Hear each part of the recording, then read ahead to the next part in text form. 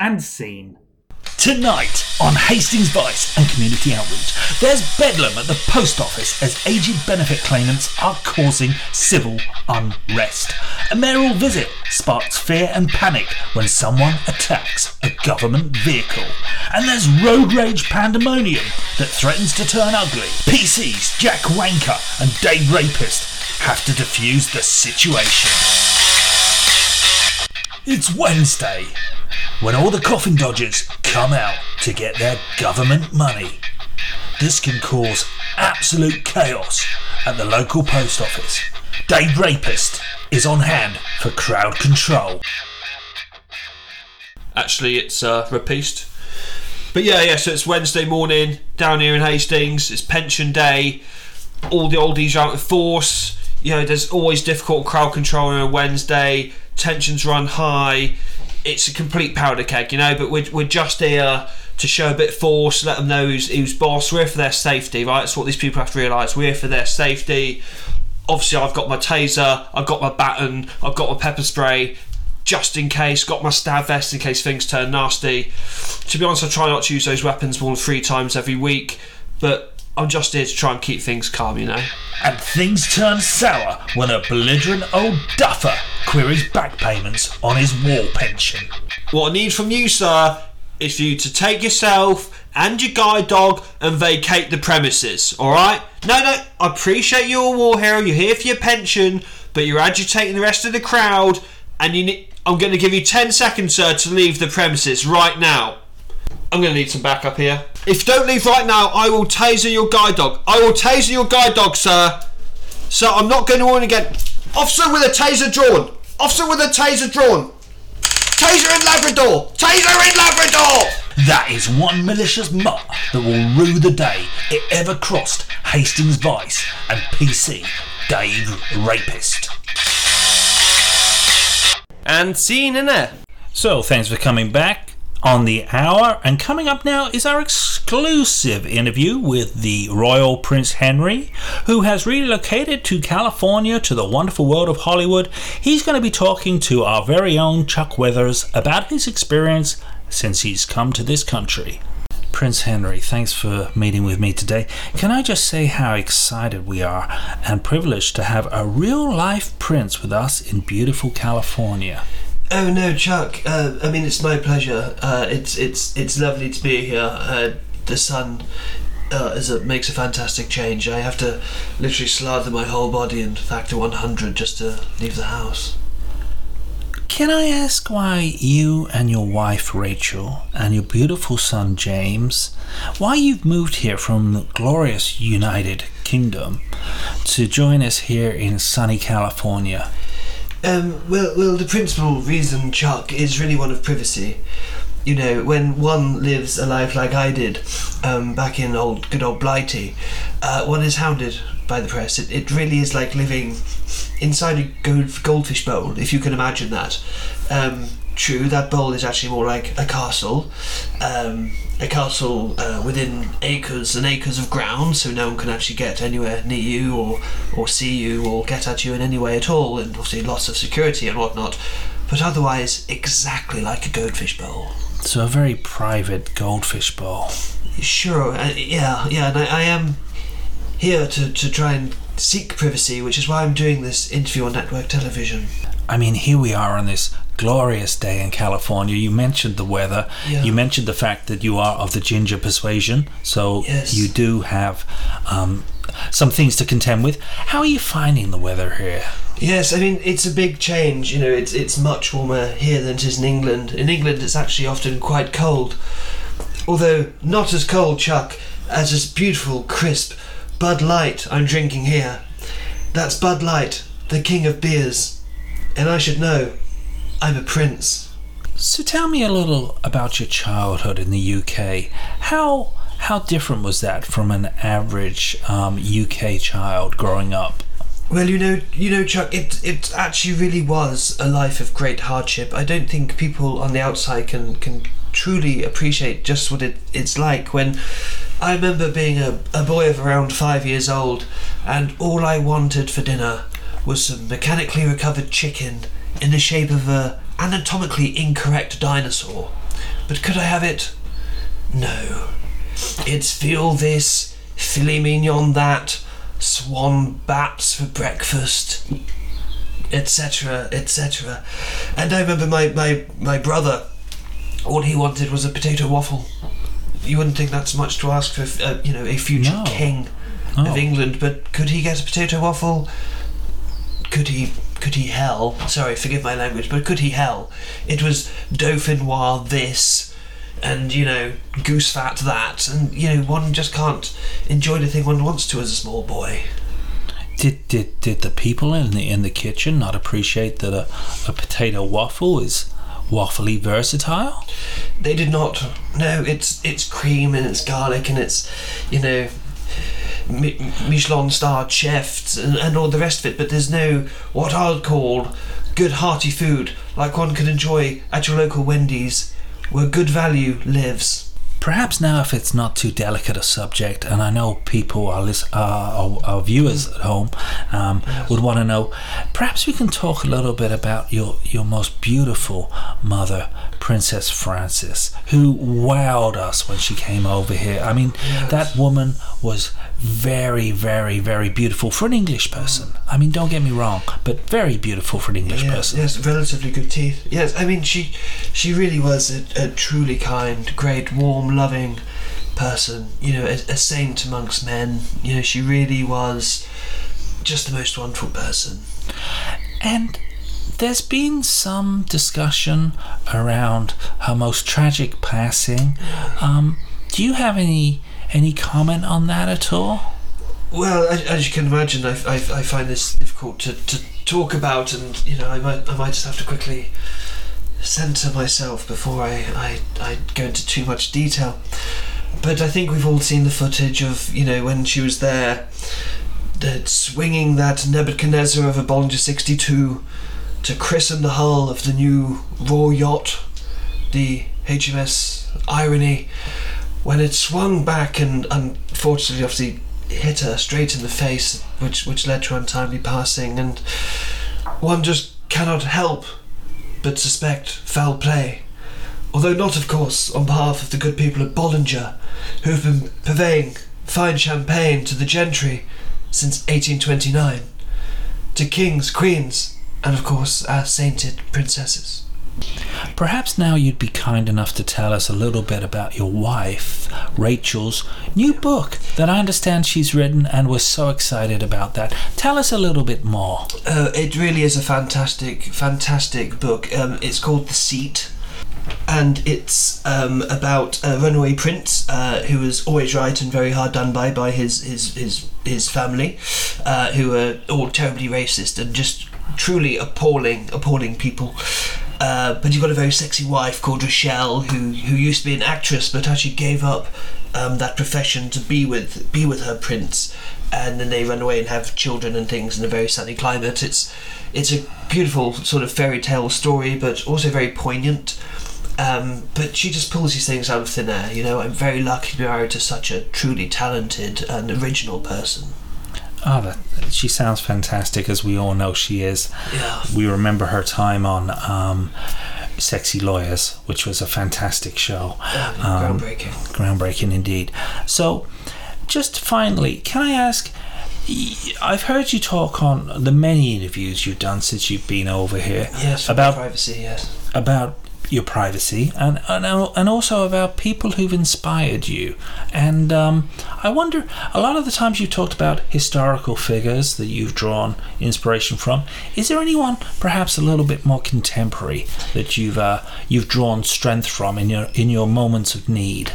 Yes, of course. I mean, thank you for asking that question. For many years, I've been quite an avid and devoted fan of a genre of music called hip hop. I'm not sure if you're familiar with it. It's I've heard of hip hop. Yes. Sure. Yeah. Good. Yes, I'm sure you have. It's something very close to my heart. And there's a line from one of my favourite hip hop artists, a young man by the name of Vanilla Ice Cube, and there's this particular line which I can really empathise with. It's very relatable for me given my background, and the line is, "No man alive has ever witnessed struggles I've survived. Which, given my sort of hard-hitting urban background is something I can really, really relate to. Prince Henry, I know you have to go off now and play polo. I just want to thank you for your time very much. No, thank you, Chuck. And scene. Hastings Mayor Frederick West is opening a new toddlers play area and used needle drop-off point on Hastings' famous seafront. PC Jack Wanker is on duty to ensure everything runs to plan. That's Wanker, actually. So my duty today is to see that everything goes to plan, that all the dignitaries are safe, that everyone is kept at a safe distance from the mayor and his party, and make sure. I'm just getting something come through now. Okay, that's unfortunate. We've just had a incident reported. Unfortunately, it's what we call a 467. A 467, for people who don't know, is a BM. Unpleasantly, that's a bowel movement. The thing now is to go to the mayoral car, where the mayoral car is situated, and ascertain whether it's what we call an SBM, which is a small bowel movement, or it's an LBM, which is a larger bowel movement. Once there and I've assessed the situation, I'll probably put up some tape and make a risk assessment, and then take appropriate action from that point in time. They don't call him Jumping Jack Wanker for nothing. Quick as a flash, he's on the scene to inspect the damage done by this defecating delinquent. Well, we're here now on the scene, and unfortunately I think this is what we would call definitely an XLBM. It's unfortunate. I've just radioed back to the base as well, and unfortunately the bucket that we normally use for these incidents is being used by Dave Rapist on the high street, because there's been a vomiting incident.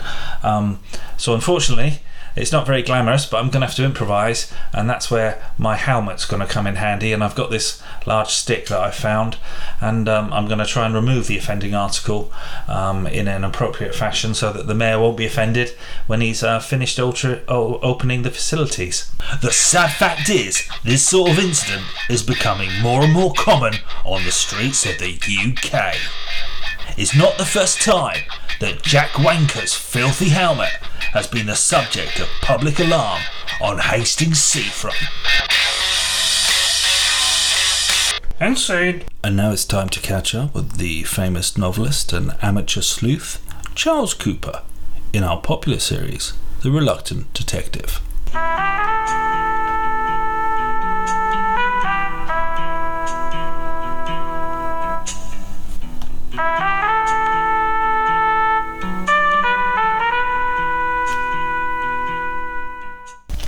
Monsieur Charles Cooper, what a pleasure it is to have you in our hotel here in St. Moritz. Oh, it's very lovely to be here, Pierre. I wonder if I could have my room key, please. Sir, it would be my pleasure to give you a room key.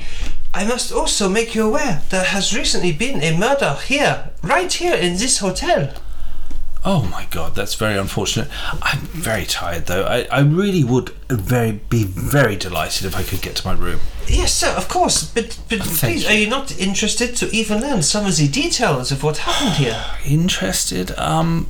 Pierre, it's been a very long day. I've had a very long trip from the airport, to be honest with you, and unfortunately there was 2 murders en route. So, golly, 2 murders en route? That seems very surprising. No. Well, I'd love to be made to tell you about them, but I'm not going to, and I'd love to get to my room. So, if you could just give me the room key, please. Sir, but please, a murder has occurred, and yet you are here. This is more than fate. No, the famous Charles Cooper. Yes. Very tired though. I mean, I'm meant to be up tomorrow at around about 9 o'clock to meet friends and go for a ski. I wonder if perchance I could get breakfast in my room at 8 and an early morning call at perhaps 7:45. Is that possible? It would be my pleasure to arrange this for you, sir. I will bring the breakfast to your room myself. I must let you know, however, it has been my friend, my very good friend, who has been murdered here, and if I am at your knees, if you could please investigate this for us. The police, they are many hours away. Yes, Pierre, you get up. I can barely see you behind the counter. So, let's have a look. The guy on the floor, that's the... Yes, the guy on the floor, he is dead. He is my friend. There's no need to be quite so excited. He's your friend. He's dead. I can see he's got a knife in his back, and the gentleman who works the lift, was he in any way related to your friend? Stefan, yes, he is the cousin of the dead man. Kissing cousins, perhaps? Oui, they're in a relationship homosexual, and they have been fighting most animatedly for weeks now. Yes, quite violently going at it, I should imagine. Yes, he's looking very shifty, and you noticed the slight glistening round his jawline? Oh, now you mention it, I can see this, yes. Yes, that's probably spirit gum. He probably wore a disguise and stabbed your friend dead. Yes, there was a bearded man seen running from the scene. Now, breakfast. The petit déjeuner. I'd like 2 of your most perfect poached eggs and perhaps some slices of the delicious salmon that I know that you have here. Sir, for you, this will be my pleasure. Fantastic, Pierre. I shall see you in the morning.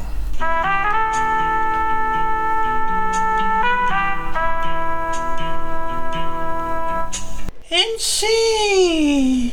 It's 1507, and the perennial problem of those old boy racers in their mobility scooters are tearing it up on the otherwise peaceful promenade. PCs, Jack Wanker and Dave Rapist are on hand to take control of this very dangerous situation.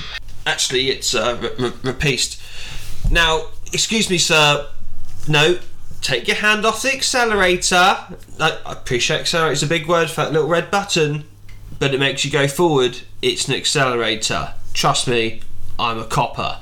Now, exactly how fast do you think you were going? Because I was over there in my car with a speed gun. Yes, I had to wait quite a while until you came past, but I clocked you doing 4.3 miles an hour in what is clearly a 3.8 mile an hour maximum speed limit zone. That's Wanker, actually. Okay, sir. Just like to stop there. Driving a little bit erratically there and a little bit quick. I would normally ask you to blow into this bag, but I can see with the oxygen tank on the back there, that's not going to be applicable for you. So what I'm going to do, I just want you to move that mask away from your face just for a second, poke your tongue out, and I'm just going to scrape your tongue with this. I just want to check. I don't know that you haven't had marijuana, and I don't know that you haven't had cocaine. So have you taken any drugs today? Oh, that's a very long list. These septuagenarian speed demons pose a real threat to the unsupervised toddlers and registered intravenous drug users enjoying the council-provided facilities on Hastings seafront. Look, Jack, we knock off in 10 minutes. Shall we just tase them to get this over and done with? I don't think there's any other course of action that we can really take for the safety of everyone. Okay. Ready? Make the announcement. Police officers, tasers drawn. Police officers, tasers drawn. Well, far from fast and furious, these fragile felons are now frail and fried. It's 4:14 and time to call it a night for Hastings Vice and Community Outreach.